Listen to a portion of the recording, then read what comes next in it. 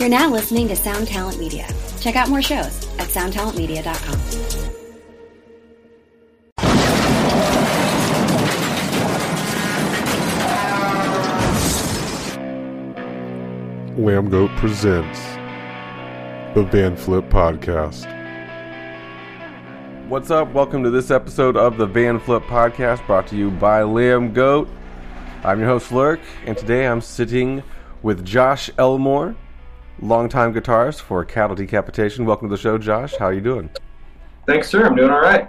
Where are you located today? You're a little behind. I'm in Berlin. Yeah, I was going to say you're a little ahead of me because you're having a beer and I'm having water. I just got up not that long ago. Exactly. Late night for me, but Mom said no beer before noon, but hey, it's 6 o'clock here, so yeah. It's always 5 o'clock somewhere, as Jimmy Buffett said at one point. Mm-hmm. What do you reside out there, or do you just stay out there? Yes, I do. Okay. I've lived there. I've lived here since. The place we live now, the apartment opened up in February, but I was kind of like kicking around like right before the end of the year, and then because of this place not being available technically until the very end of January, it was a lot of Airbnb, stringing those together over the course of January. So but we've been here since I think January 28th or something like that. So yeah, I'm based here for now. What brought you out to Berlin? Just loved the area, or you just Well, I was living in Belgrade actually prior to that. For like a year and a half, 2 years, whatever. Girlfriend's from Belgrade. She got actually during the pandemic kind of trapped at home. She's from there. She was living in Berlin, but she went back, for a few weeks, and then the world shuts down and they close the borders. So of course her visa expired when she was trapped there, or not trapped, but back in Belgrade. So she tried, contact the German authorities and be like, listen, my visa is expiring. Well, how do I renew this remotely? And they're like, get an immigration lawyer. Sorry, we can't do anything for you. Very, very German, So it's like, you can't get on a Zoom. We can't do this remotely. No, you have to do it in person. So she was kind of trapped there for a while. But, things opened up eventually. And she got accepted to a post-grad screenwriting program here that started last September. So, she came back and was living with the roommate that she had prior to the pandemic, and because Berlin is how it is right now with housing shortage, I think we started maybe in August trying to find a place casually, and then we got serious about it. But yeah, February. Oh wow, that's how long it took to get a place. And then her screenwriting course ends in the first day of our U.S. tour, so May 11th. So. I get 3 months out of whatever. So, but for her, it's it makes sense to stay here for that line of work. It's just, I like Belgrade a lot, and she's from there, so she has that sort of, feeling towards it. But for that industry, it's just much healthier here too. Interesting. Were you originally from San Diego, where the band's from, or? No, I'm from Central Illinois originally. I grew up. It's 2.5 hours south of Chicago. Mm-hmm. Chicago's here, Indianapolis is here, St. Louis is here. There's a college, Champaign-Urbana, college town. U of I's there. I'm 35 minutes away from there. So, middle of the cornfield, pretty much. And then I lived in Chicago for many years. I went to college there, and then was in bands there. And then Cattle not that Cattle was calling or anything like that, but all the bands I was in at the time in my mid-20s back then broke up at the same time or stopped playing or whatever. So I knew a couple of the guys that were in the Locust and Cattle, Gabe Serbian and David Astor. I knew them, so they got wind of that. They're like, "Oh, you should move out to San Diego and we'll start some rad band together." And at that time, nothing was holding me back. I didn't have anything that I had to stay in the Midwest for. So I moved out there, and we did never start the rad band, side project or whatever, but Cattle had a need for, at that time, a second guitar player. So I joined as a second guitar player, but then Gabe Serbian sort of bowed out because the Locust was just getting so busy at that point. And this is 2001, right. So they just got super busy. And so he kind of sort of passed his duties on to me. So I was second guitar player for 2 weeks and maybe 1 or 2 practices, and then became the only guitar player for 15, 16 years after that. Yeah. So you just got some help on that, not that recently. Yeah. In 2016, like originally just for live only, for a couple of years, 2.5 years, Belisario joined, and then we brought him on full time spring, summer 2018. So yeah, he was around for, of course, the writing of Death Atlas and the writing of the current record, Terrasite. And how does that? I mean, does that help you guys out? Because you guys have done the Brutal Tech thing for so long. I mean, you yourself weren't necessarily an original member. In my mind and in eyes, though, Josh, you are an original member because you're on 99.9% of the albums and stuff. Of the 8 of the 10 albums, and if you're going by actual duration of music, considering the first 2 together, maybe 32 minutes. Were you on? Remind me if I'm not thinking of this right. Are you on any of the EPs too before the full length? No, there was. Try to think if I did any one-offs. I think the only EPs or 7 inches I was on was the one that we did in 2005, which was the K9S split. Anything like the Spanish language 7-inch was not on that. And then I think they did a Carcass tribute. They did Burn to a Crisp. That wasn't on that. And there was like a couple, like another EP, and then obviously 10 Torments, which was way before that. And then Human Jerky Homivore, I didn't have anything to do with those. So I came in about 85% of the way through the writing for To Serve Man. So that's where I entered the chat, so to speak. Yeah. How do you guys maintain, like, one of the writers wanted to know, like, how you guys maintain, your creativity throughout the time that you've kind of been a band for almost 30 years. Like, where do you find the creativity over the course of the time, and then how do you stay, like, motivated and influenced to create, the art? I think there's I can't speak for everyone else, but it's like obviously we've had over the course of the band's existence or whatever, which I think I sound like the first line of our bio right there, but either way, or old bio at least. We've had personnel changes. It was these 3 dudes that started the band: David Astor, Gabe Serbian, and Scott Miller. That lasted maybe 3 months or so, and then Scott Miller disappeared. They found him later. It's fine. But it was a while. It's tense there. He probably owed someone money. I don't know the story. But then Travis came in. But Travis, at that point, was playing... hold on. My stupid phone is giving me this scam likely thing. Thank you, Los Angeles, for scam likelying me. Hold on. Here, you go to voicemail. Okay, sorry about that. You're so, second time it got me this when I'm doing these.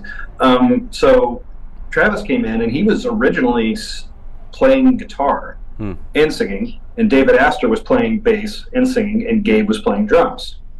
Well, they sort of reconfigured that, and then, of course, Gabe playing guitar, David Astor playing drums, Travis singing. So it was a 3-piece. That lasted, those first 2, for 2 records. The original first 3 put out that 10 Torments of the Damned 7-inch, and then Human Jerky Homivore with Travis, Gabe, and Dave, and like various comp tracks and whatever. And then Troy Oftedal, who was the bass player up until like 2009, he joined maybe 99 or something like that. I think 2000 or 99, and then Gabe quit, or bowed out, because it wasn't a quit. It wasn't like some bad thing. It was like still on very good terms. Right. Moved on. But he left in 2001. I joined, and it was myself, Travis, Dave Astor, and Troy for To Serve Man. David Astor left in 2003. Mike Laughlin, who was in Creationist Crucifixion, joined. He was with us for Humanure and Karma Bloody Karma. After that, he left, still in good terms with him too. And then David McGraw, still in the band, joined 2008. Then Troy left 2009, and we had Derek Ingeman join. Was around for it was just the 4 of us. He was around for Monolith Inhumanity and Anthropocene Extinction, and then Enter Belisario, Enter Olivier Pinard, who's also in Cryptopsy. So that's our.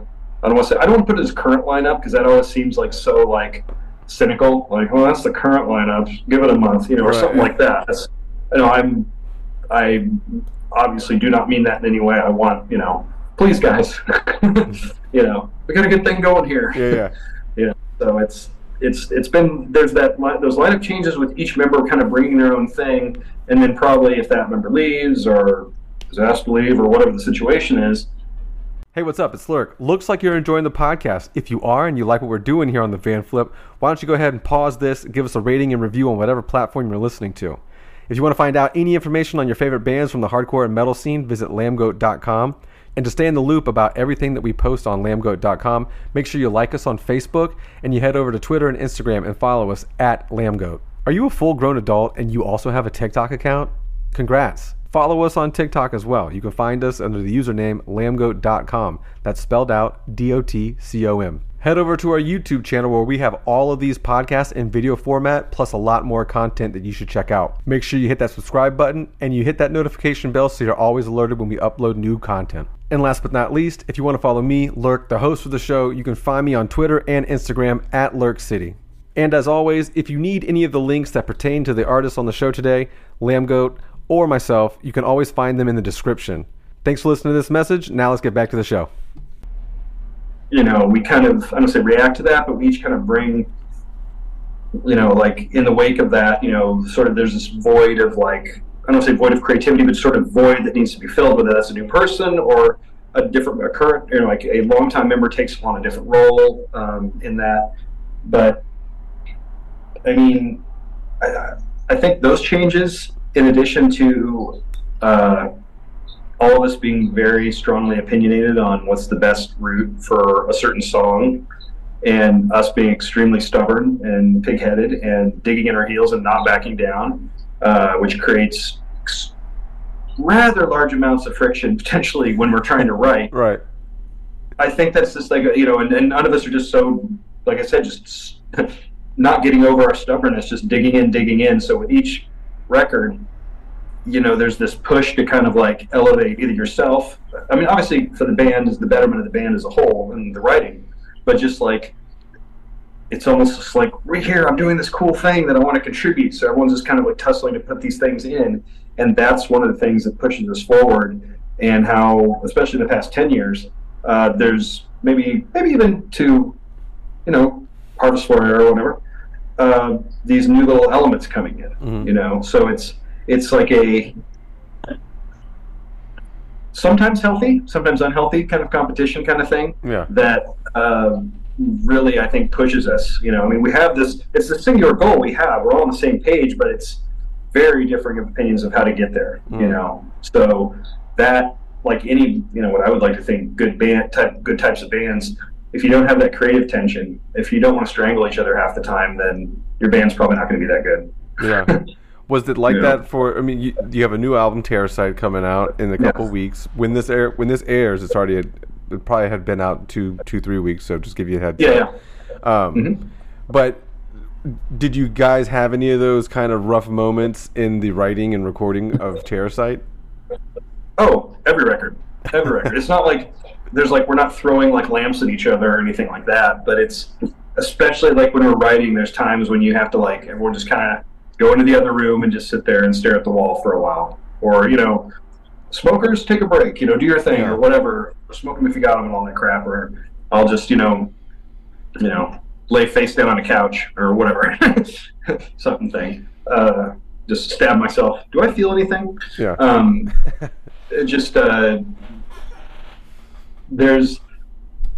That's one of those kind of, I want to say unfortunate the way that it's unpleasant while it's happening, but of course good results come out of it. So I'll just say it for ease of way to put it, it's an unfortunate reality that's the path to getting the best results for our band. Yeah, but sometimes it's like a necessary evil sometimes. Exactly, and it's you're sitting there either writing what it's described or even recording. I mean, I think we've been fortunate the past. He would probably have a different opinion on this, but we've been, especially for Anthropocene extinction, but the path, in recording, Dave Otero's been there the past since Monolithic Humanity, and that has dramatically streamlined how we do things. He's extremely easy to work with. He gets great results from us as individuals and overall. And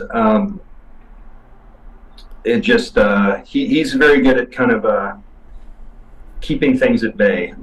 Yeah. And just getting the chair out and the whip and stuff, and just basically keeping us in line. That doesn't mean there's not after hours, there are not animated discussions, but I mean, in the studio, like, he's like, let's keep on target, and he knows how to kind of pat everyone on the hand and, like, keep everyone in line and have that good bedside manner that's kind of a calming presence, which is something we absolutely need. He's a good because there's emotions are so high and tensions are so high, and just whatever anyone has going on in their personal life is creeping in, and it's just he's a good house mom. Exactly. Yeah. And he's a sitter for depending what band it is, how many grumpy kids, basically. Right. I'm sure. Yeah, and again, getting a lot of adults in there with conflicting ideas and thoughts, it gets hectic, especially in a thing where you're working on a piece of art or creating a piece of work. Or whatever. So you guys have worked with Dave for over a decade at this particular point. Yeah. He's almost kind of like another member of the band, some would say. At this point. It's like he has a distinct. I mean, I shouldn't say it. He's not one of those guys that, like, everything, if it comes through his studio, that's the sound. Like, everything sounds the same. There's not like a sort of the Otero Sheen where it all sounds the same. I mean, he's had bands in there that are like, we're not going to record to a click. We're going to do minimal amount of takes. This is going to be organic. We just want it to sound really good. He's like, okay. And then there's other bands that are like, we're going to dissect every note. We are going to shave everything. We're going to make this sound so robotic, it's almost painful. He's like, okay, I'm your guy then. And he'll do all that. We sit somewhere in between. Like, we want it to be human, or like an element of humanity in it, but as good as we can do, as perfect as it can be, but with still, organic elements to it. Yeah. So we kind of reside between those two sort of extremes. But he gets out of bands, the best he can, and just does it in a way that's not, you don't hate the guy at the end of the session. Yeah, that's always good. But still gets those performances out of you. I mean, there's guys that, like, their technique in getting those performances to make you angry at them. So you're like, okay, then I'll show you. But he's like, he does it in a way, you're trying to show him, but it's not out of anger or just like, this challenge. It's like, it's out of like, you enjoy working with me, you value that relationship. You want to bring something that impresses him, but not to like, that's right. More of like because he cares about the product a lot, and we've known him for so many years. There's a personal element. It's like you want to look good for your friend to a certain extent, Yeah, for sure.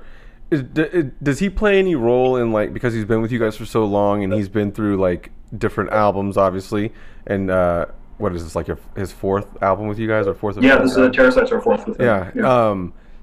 But he's also been with you through like member changes and lineup changes and stuff like that. Is he a good source for like keeping the overall sound on track as you guys swap out members, or is that something that you guys just kind of allow yourself to kind of not change but add that additional maybe flair when you get something? Yeah, new, or lose something. I will say, like, if there's for me, like, I've tried to, at least on what I'm doing, introduce new elements to the band, guitar texture-wise and everything. And it is he's always very open to hearing those things and wants, to have that, there to be new bits of creativity. But he's very sort of, it's not guarded, very sort of conscious of, like, not letting anyone go wild and overdo everything. So between records, there's not this shock of people going like, oh, are they some sort of, what is this tippy toe dancing music here? It's like, there's, he kind of dials people back, at least to make it like a more seamless integration between, like you said, with like album to album, or if there's like a lineup change or something, it's not this dramatic difference, right? The only thing that I think between Anthropocene and Death Atlas, that was, Derek was there for Mono and Anthropocene, and then Olivier joined Death Atlas. There was a very, like, Derek had a very pronounced sort of desire for bass presence, which, I mean, all of us love loud bass guitar. I mean, it's there for a reason, you know. None of us are those like bands where it's like, oh, bass is there just to have a guy on stage to move around and really not to be there. We want present loud bass guitar. So going from Anthropocene, which had the bass was pretty hot in the mix, to Death Atlas, where it was dialed back a little bit. I think it was this is kind of where it should be. This is a great sounding record, but I think with Ollie coming in, we're like, he's such a phenomenal bass player. His tone's great, his playing is great. We're like, oh, I kind of boost a little bit. So with Terrasite, you know, things are evened out a little more, and he's a lot more present, in my opinion, both mix-wise and, you know, him walking around and having like little more tasty bits thrown in there. Yeah. So it's to me, like, thus far, Terrasite's probably our best sounding record, I think. And by having like the bass like elevated a little bit, his tone refined, you know, or whatever he's done for this record, it really, you know, serves to make the guitar sound that much better too. Yeah. You know, it's a little more, when I say warm, I don't necessarily mean analog warmth, but like a warmer, woodier, like richer sounding record, I think. Yeah. Do you, as a guitar person, as a guitar guy, because, you know, you play guitar, is that something that you wish, you know, this style of music had more of, more representation from all the instruments included in the band? Mm-hmm. Or because, you know, a lot of like the earlier stuff was very thin sounding, not a lot of bass or low end in general in this style of music. So is that something that like over time you've kind of grew to love, or is that something you've always wanted too? I've always kind of like liked a lot of, well, because when people say low end, I think what they mean is like, or what they're used to, because everyone, at least in heavy music, generally down tunes, you know, from standard by middling amounts to a lot. Yeah. We're literally like half a step down. We're like, you know, quote, Slayer tuning, or this guy's getting older, his voice can't reach certain things, that tuning, you know, or whatever for other bands. But we've always just been barely down, and over the years it's like, well, why don't we go down to C sharp, and it's like, yeah, that'd be, I guess, I don't want to say heavier because riffs are heavy, not tunings are heavy. Right. But it'd be like, I guess it would make it easy to be heavy or something. But we're like, well, it's like with the band name too. It's like, well, we've kind of committed at this point, so it's going to be kind of a weird change if we do this. Like, oh, now we're tuning down to what everyone else is, or, you know, because like when Travis joined the band, he was like, this name's kind of dumb, but by that time it's like, they had the 7-inch out, they get a bunch of shows, so it's like, here we are, 2023, you know. but I don't know, like the low end thing, it's like most people now consider, like, because bass was kind of buried for so long, that like low ends, well, the guitars are tuned lower, and, you know, they're EQ'd in a certain way.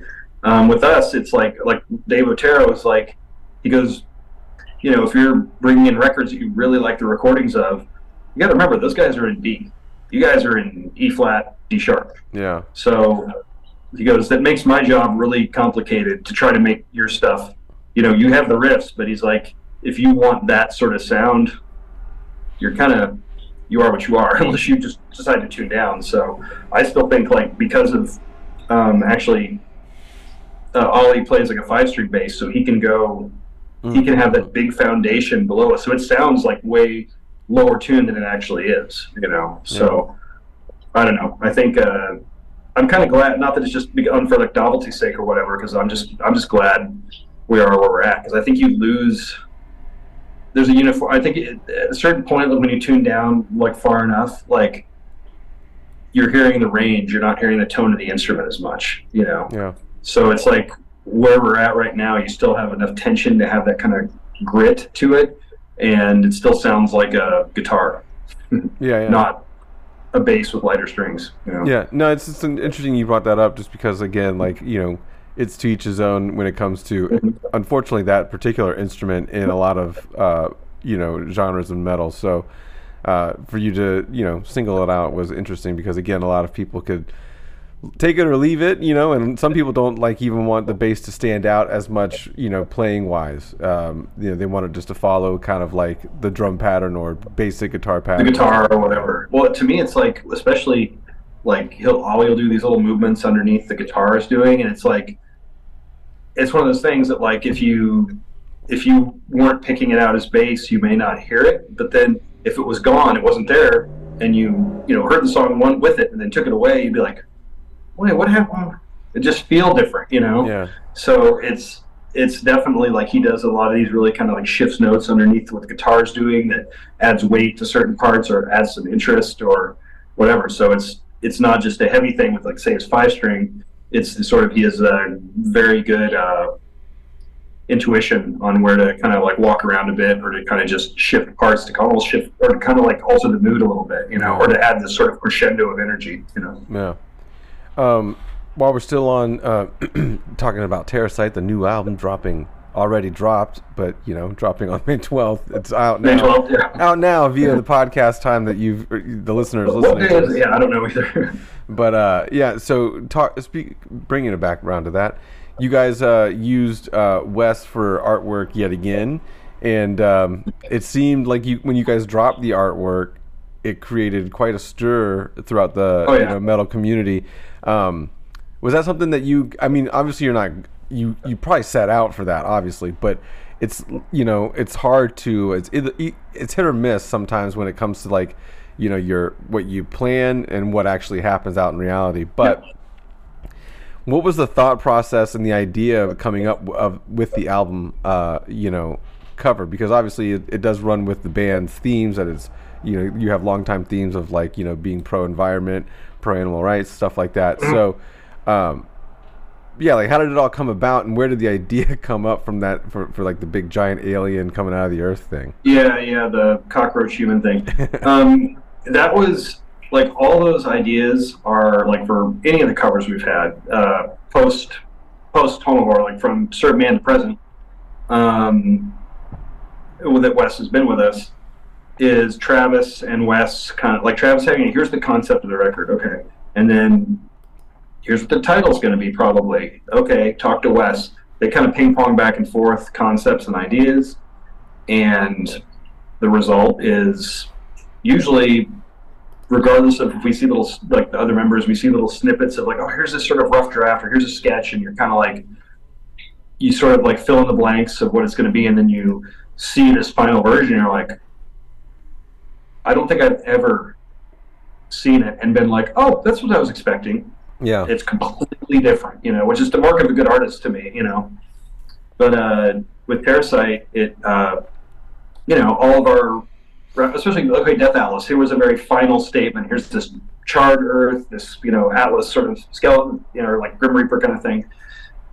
And then Travis was like, well, we need to kind of turn a corner here with concepts, because this is like a final thing. Where are you going to go from here? We're not doing some sort of space, multi-dimensional, sci-fi, death metal kind of stuff. So it's like, okay, well, I got to really kind of do some figuring here. So that's where that kind of creature kind of came up as this rebirth. Like it's the whole like urban, I don't want to say urban myth, but just kind of like myth of like cockroaches can survive anything, nuclear holocaust, environmental catastrophe, whatever. So that, it's just kind of melding in this cocooned item of like humanity and this cockroach, which there's all sorts of metaphor buried in there if you want to look at it that way, or fluff it up. You can just like get as kind of intellectualize certain elements more than it was intended to. Yeah. But so yeah, you have this creature, this thing that's has the sort of voraciousness and hardiness of a cockroach, where little, if anything, can kill it. It just keeps coming back or just never is extinguished. And then you have the human element, which is selfishness, self-interest, and just consume resources. So put those things together and you have this sort of fantastical other creature that, kind of, hey, it's death metal. It's a horrible thing that you have to look at. There we go. So I think two things about the character, the Terrasite, I guess you could say, on the cover.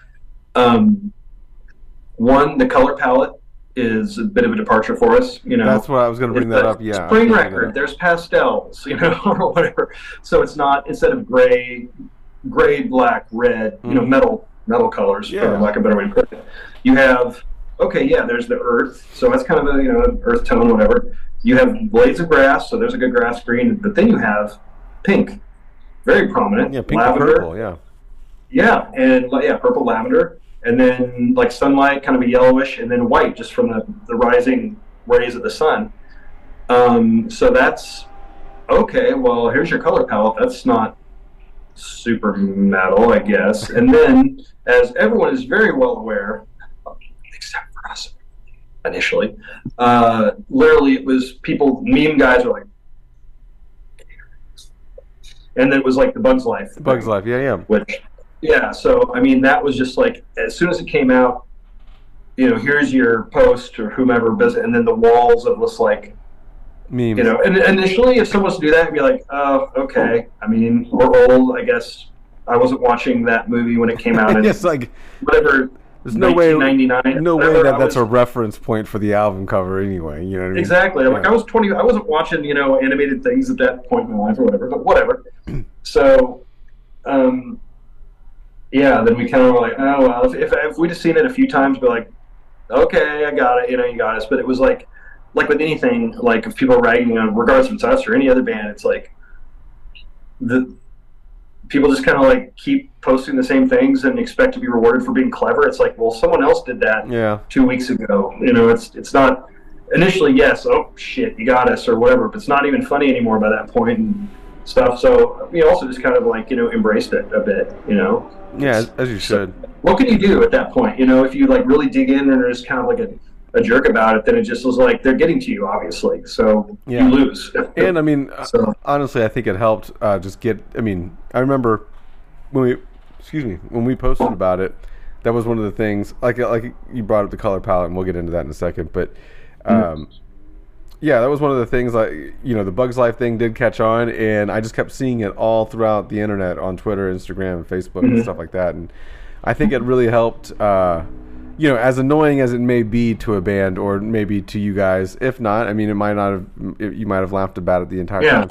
But, I definitely think it helped get the word out. And obviously, I think with the color palette, bringing it back to that, I think it might open up, some people to some different thoughts on what they should front their albums with, because it definitely stood out. And that was one of the things that I noticed right away, let alone from the giant, cockroach humanoid creature coming out of there. Yes. The one thing that really stood out to me the most was the pink to purple gradient, or not gradient, but the fade in the background. Yeah, that really... and again, the sparks of green, I mean, through... there's a truck going by that's shaking everything. But as an artist, or not as an artist, but through an artistic lens, it's very palatable, and I think it's welcoming, even if it does have one of those giant, Bug's Life Men in Black characters sitting in the cover of it. So I think it draws people in. Oh yeah, and if you look at like the detail on the face of that thing, it's just the stuff that Wes was able to like put into that like expression is just crazy. Like it's just horrible. Yeah. We saw he made a I don't know, it was like resin or whatever. He made a model, like here's a little pedestal and here's a stand and this model of a face that he sculpted, and then he had other like paint and digital mashup kind of media stuff. He sent us a picture of this that sculpture, and it was just that expression. We're like, oh my god, this is incredible. Had the antenna and everything. Mm-hmm. We're like, dude, it could just almost be this. It doesn't tell the whole story, but that's just super, amazing. And then, months later, or a couple months later, or whatever, we saw the finished project and everything when we were in the studio. So it was just like, wow. But if one of us thought that, they didn't let on at the time, but yeah, that wasn't, Bug's Life or Men in Black character or whatever. None of us, we're like, oh, there you go. They're doing much to our chagrin. Others brought us that to our attention later. So, I was trying to look just real quick on your website for the merch. You guys should, you should think about selling one of those, creatures. Printing out little vinyl. You know what? Okay, we were thinking. As a bundle or something, or as a special. I don't know, but I think even for past records, I kind of mentioned one. Says like, back in the day, those Spawn Todd McFarlane toys where you had like that diorama and you had like a couple central figures and then this whole setting. We could start to serve man and just go from there if you wanted to. You technically could. I mean, you think about it this way: from all the collector, not only are like metal guys or metal fans nerdy enough to collect like variants and vinyls of different variant vinyls and stuff like that, and cassette tapes. People are collecting cassette tapes now, even though they know damn well they're never gonna like really want to listen to that ever in their real life. Exactly. They just want the physical thing. So and like you were saying that the old Spawn figures or anything like that, I mean, people are collecting the Funko heads now, and those aren't even anywhere near as cool as like those nowhere near. But I mean, people in the metal scene, I think, would love to have some kind of like brutal thing like that. And again, it goes with the kind of and you know, I'm a metal nerd too, but it goes along with that nerdy kind of vibe of just like wanting to collect everything and wanting to have a piece of that band, you know, with you at home. That's not something just like a CD, vinyl, or T-shirt. Yeah, you think of all the McFarlane stuff, whether it was band related or like all the serial killer stuff and the actual Spawn stuff. How cool that stuff looked! I mean, I was obviously not buying toys at that age or whatever. I remember seeing it like in stores, like it's Christmas and you're at Target and they had those things with the end cap, and you're kind of like, not a toy person, whatever, but that shit's pretty cool. Yeah. That's pretty brutal looking, you know. So I think I remember mentioning it to Travis. I'm like, man, it would have been killer if someone could do like a McFarlane style diorama thing with this, you know, the whatever. And he was just like, I can't imagine what it would cost to like make a mold for those, and then, you know, I think you only basically lose money up until you get X amount of units done, and it'd have to be probably way more than anyone would want to, you know, pay for such a thing. It'd be like, so it's going to be like, what, $100 for this thing? It's going to look amazing, and our band members would be like, look at this cool shit. But I even think $100. I think someone would spend $100 for a figurine, a decent sized figurine. You know what I mean? Yeah, if it was a singular figurine or like a setting or had like a landscape or whatever, I totally do too. But I don't know. Maybe it's something in the future we can do. Like you said, you have many and albums to choose from, and you can create a set. You know what I mean? And you know, I mean, like, fans would definitely be into it, and it's so unique. It stands out a little bit. I'm always shocked at like the level of. I mean, there's bands I like, which I'm like, I'm going to buy everything on vinyl, or I'm going to have every one of their CDs, or if there's a special edition, I'm going to get that. Yep. I am total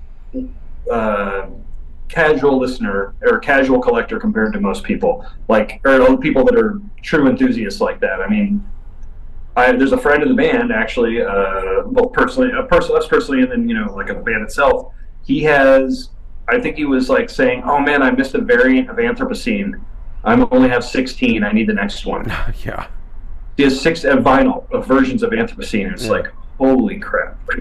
Yeah, I don't get that. I don't get that particular. I mean, I do have multiple vinyls, different variants of a vinyl, but I'm not out here trying to collect every one of them because, you know, I like to have some money left over after everything is said and done, and it can get crazy if you start going down that rabbit hole. But I will try to get like a discography for sure, whether it's on CD or vinyl. That's something I'll I mean, I want, at the end of the day, I want the music, you know. And I mean, there's certain bands that I try that I have that soft spots for that I will kind of always try to get a physical product from. I mean, but I like, because of my living situation now, all my music, all my physical stuff is sitting in a barn in Illinois. Oh yeah, I hate that. I had where I'm from. It's like, put it on a pallet. My brother shrunk wrap it, got the forklift, put it in the hayloft, and it's sitting up there. Yeah, I hate it. So hopefully my records aren't melting in the sun. That would be horrible, man. I had all my stuff in storage for a little over a year, and even though I don't have like my record player, CD player, speakers, or anything like that hooked up, I did have to bring all that stuff to my house just because I was like, I can't in good conscience leave that out, leave it there and just kind of hope it, you know what I mean? Because I know, like, for you probably, like you said, like, you're probably worried about this, that, or the other happening to it, and I can understand. Yeah, it's sitting in the barn, and then in San Diego still, I have, like, a bunch of variants, like Death Atlas variants. You know, Travis tries to give us, like, oh, here's this, you know, here's this variant, here's that, and so he'll get this pack of all the stuff, a little bit of merch, whatever we want. And, you know, I mean, I was like, oh, crap, I'm moving. It's like, what do I do with all this stuff? So there's a storage space in San Diego where a bunch of my stuff is still. Yeah. So I literally have stuff in Allerton, Illinois, in San Diego, in Belgrade that we weren't able to move here, in Berlin here, and then probably a couple tiny little things at my folks' house in Wisconsin. So, yeah, I got shit everywhere. Yeah, you've been all over the place, man. Especially, past couple of years. I was stay put for a long time, and then, you know, life happens, and here you are. So my next question is, why was it 7,000 dying rats? Why not 6,000? Yeah, how did that number get arrived at? Yeah. I don't know. I joined that band, I want to say 97 or so. The band was originally based in Detroit. And I think 3 of the guys moved to Chicago. Yeah, not like 96, 95.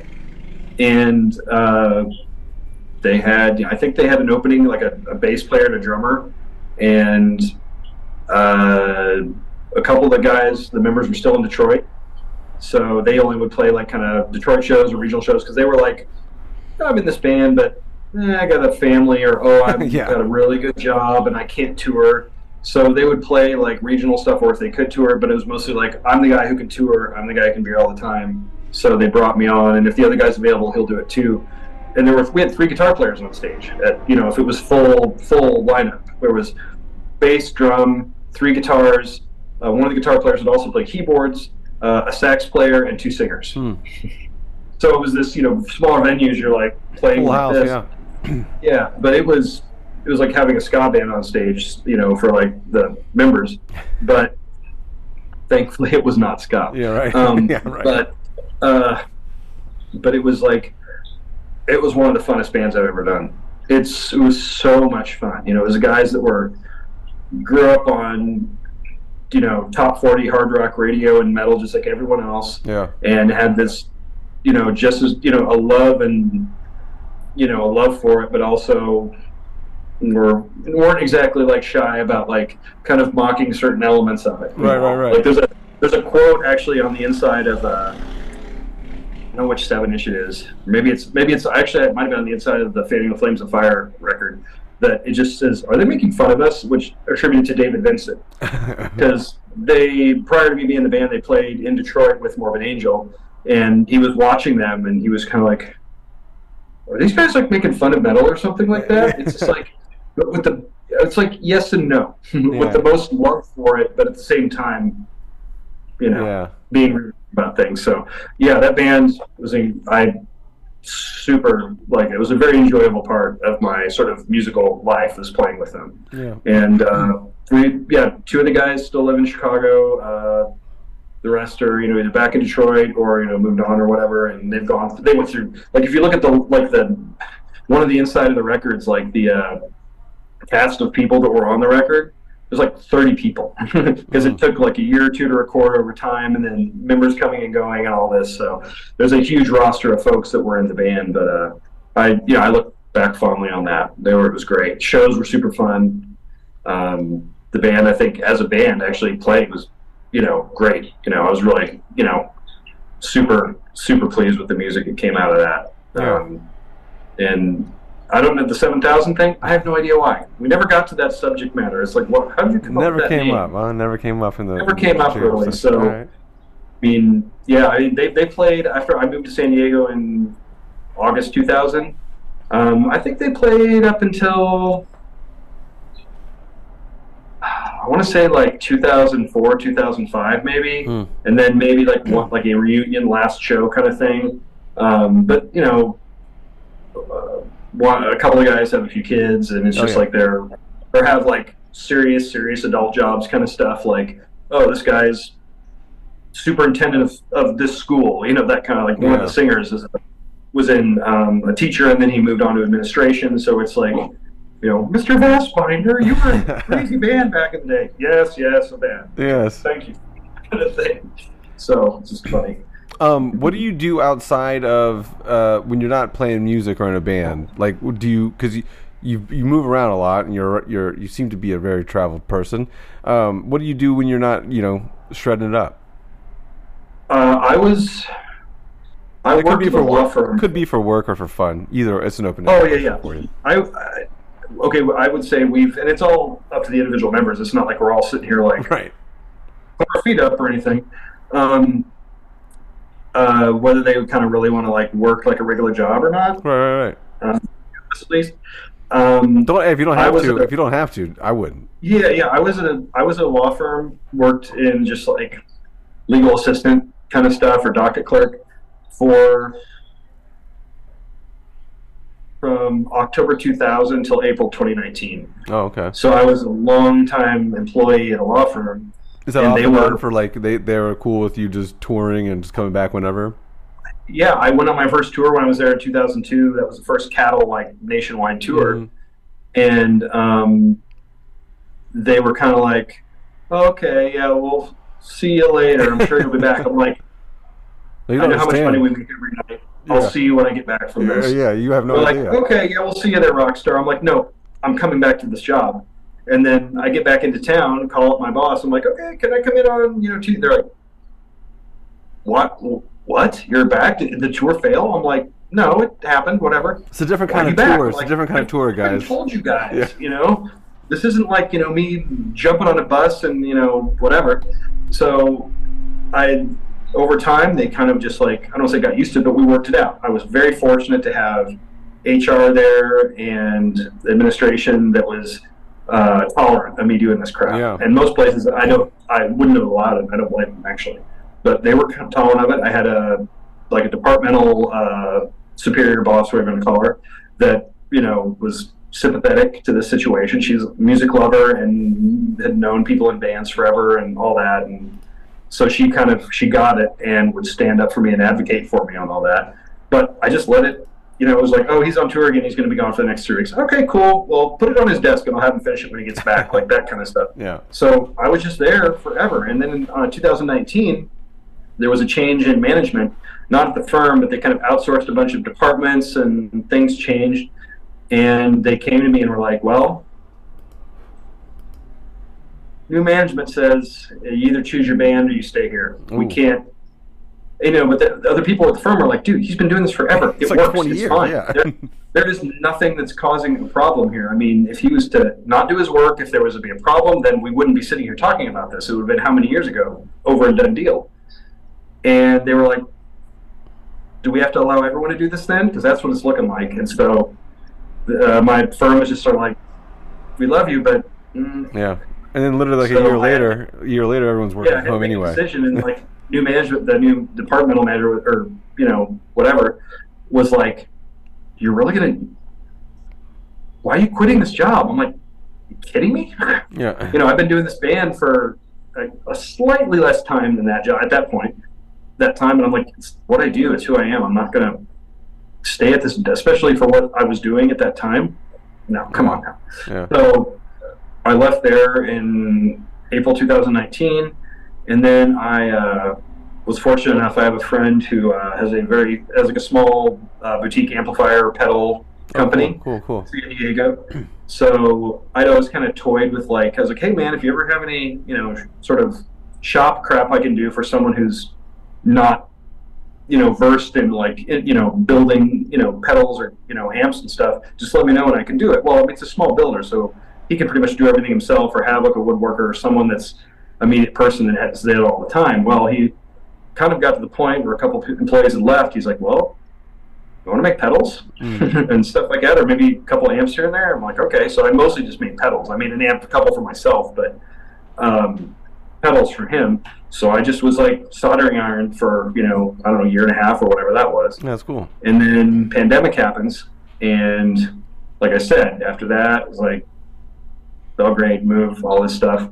So since then, it's been kind of like, we've been busy enough that I haven't really had to do it. Not had to do anything, but I just haven't, So I think it's that time when you're kind of like, I'm 47. It's the,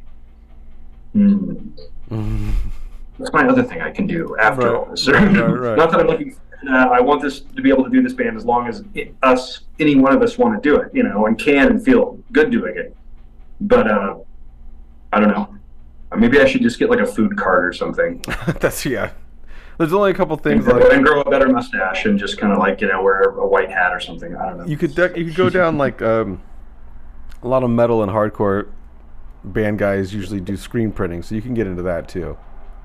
Screen printing, that or like those guys like the death knell of anyone's health is if they're like, I was in bands for years, so I think I'm going to open a bar. That's just kind of like going. Yeah. That's pretty much the. And he's dead in. Yeah, he's coming up. So you guys are gearing up around the same time that the album comes out, you guys are hitting a tour with Dark Funeral and 200 Stab Wounds and Black Braid, which they're a very interesting band. Black Braid is a very interesting band that's been swirling around Lamb Goat lately. Interesting. Are you guys looking forward to that tour, the U.S. tour? Absolutely. Tour? Yeah. We kind of it's our. I don't say it's our release. I mean, it is technically our album release tour because it comes out the day after we leave, or the day after we're the first date. But yeah, we just need to be out on the road, and also it's like you're getting these examples of Black Braid. That's very interesting. I just only heard. I mean, I'm a mostly black metal person. As far as extreme, that's what I listen to, and I'd kind of just heard blips of them. But then when it was this is the band that's going to be on that tour, I'm like, oh shit, So I kind of checked out some of their music and everything like that. So I'm looking forward to watching them. And then 200 Stab Wounds seems to be, from what I gather, once again, this is all with the, I live under a rock. I don't. No one's expecting you to know everything, Josh. My tastes are very for whatever style I'm kind of not either interested in, but just stuff I like. I'm very. I go to the source. You're telling everybody you have a life outside of just listening to music all day. We understand. Of just extreme music. Right. Whatever. So, but I was kind of like, oh, what's this? Metal Blade actually. They're on Metal Blade now. Right. But I was kind of curious, and it was like, oh, well, they're that kind of, I don't want to lump them in with these other bands. I'm sure they wouldn't appreciate that, nor with these other bands or whatever.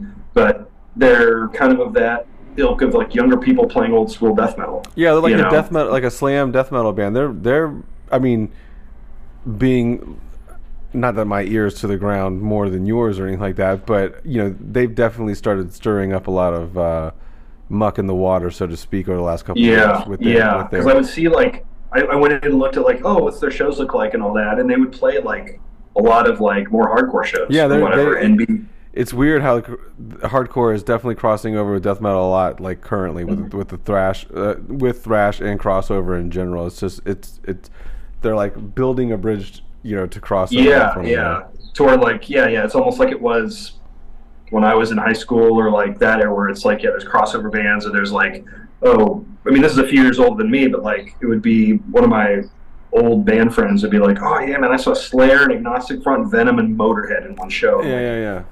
How is that not just a pool of blood on the floor? What do you say? One was I don't know, it was something like Megadeth and the Cro-Mags or something. I'm like, oh, she said, that's trouble. So it's almost harkening back to that a bit. So, they were the Frozen Soul and Satan Sukabog and those kind of bands. And I always thought it was funny too. It's when people say you're not living under a rock as hard as you think, Josh. You're involved. You know what's going on. You got the names. Don't offend me. No, I like this term. You were saying that you don't know everything, or you know whatever. You know enough. You seem to know enough. Enough to be but it's funny how those bands. I'm not saying they're modeling themselves after whatever. Here's this handful of old school bands, but it's I think of when I hear some of them I almost think man, this sounds kind of like the sort of the latter era of Wild Rags Records or Jail America. Just kind of or even I would say what's that label? Actually, it's out of Northern Illinois. I should know it. Splatter Cadaver was on it. United Guttural. Okay. Stuff like that, where it's very just this. To use dated terminology at this point, but the sickest of the sick, super brutalian guys that are just unless it's just and gurgling, it's not true. It's not real. It's not true. It's not brutal. So it's I don't think maybe it's enough degrees of separation that those bands, any of this newer crop of bands, would ever either one be aware of that stuff, two recognize that, acknowledge it in any way. But that's almost what it. My ear kind of perceives as it being, similar to, Yeah. So I don't know, but it's experiencing quite the popularity right now. Oh yeah. So I think heavy music in general is, again, with the cross melding of a lot of things. because it's different than it 20 years ago. It didn't feel like a lot of. I mean, there was crossover, but it wasn't as like prevalent. And it seems like a lot of different genres and their fan bases are a lot more open and accepting of like other genres and fan bases, and they're just crossing over a lot more, and it's making the world a little more fun, I think. And it's getting it's, it's like those bands like 200 Stab Rooms and Sangi and all those other bands that are coming up, that it's just making heavy music great again, I guess, if you want to use like a shitty slang slogan for it. But it's really doing positive work. Yeah, I mean, it's like it's going to bring out, whereas ours, like Cattle or Dark Funeral, may bring out one or two different crowds. Right. 200 Stab Rooms is going to bring out a lot of younger people. Oh, for sure. Who may not necessarily care, or not care, but just like not be as exposed to us.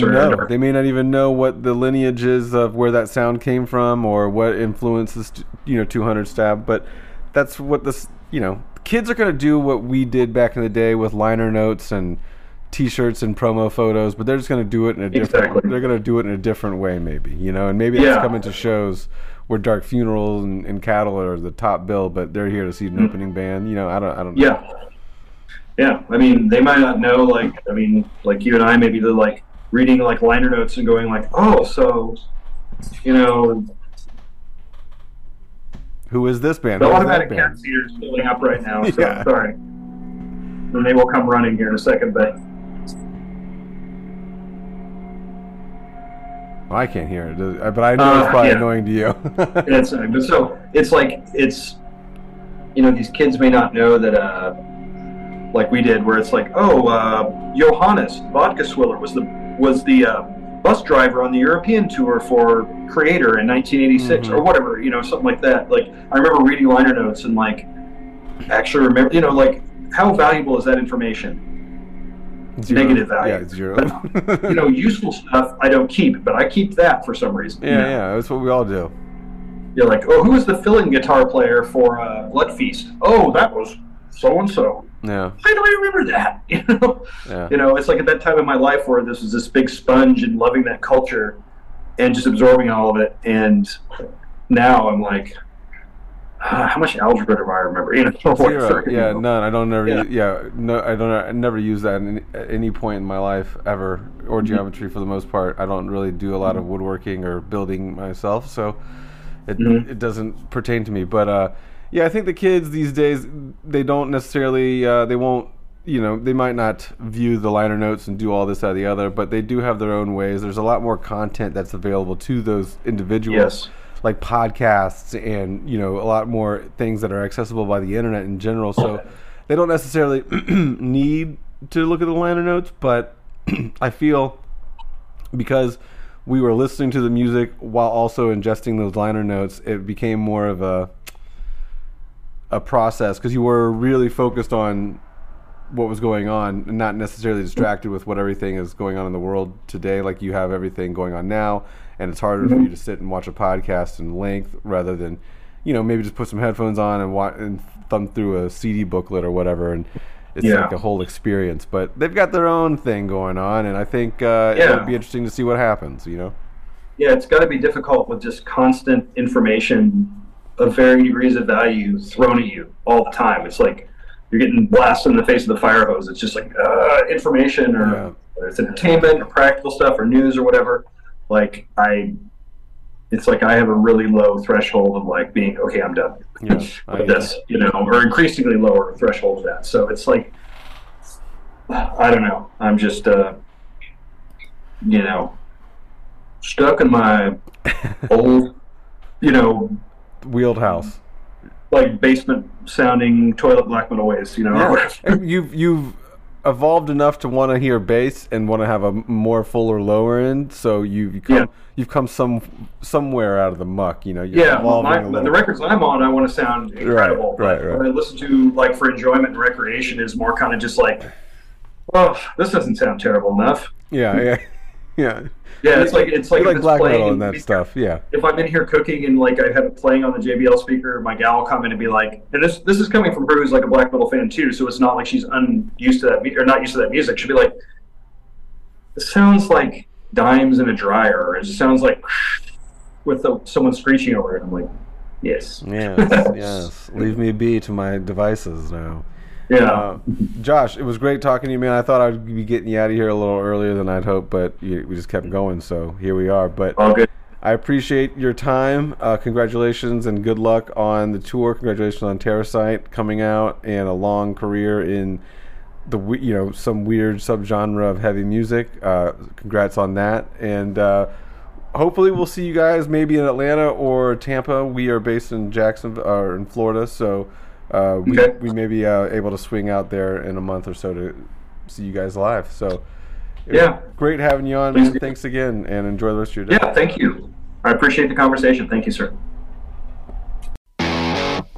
Ever wonder what a punch from Elton John feels like? Or how you'd cope with having turned down the chance to be in Nirvana? Or what signal Keith Richards gives when he wants you to get the hell out of his hotel room? Fans of Too Much Effing Perspective don't have to wonder, because they've heard these exact stories and a jillion others on our podcast. I'm Alex Hoffman, former tour manager for Radiohead. And I'm musician and comedy writer Alan Keller. On the TMEP show, we get guests like Nancy Wilson from Heart, Jeremiah Freites from the Lumineers, and Modern Family's Julie Bowen to tell us things they may have only shared with their therapist, clergy, or a TMZ stringer.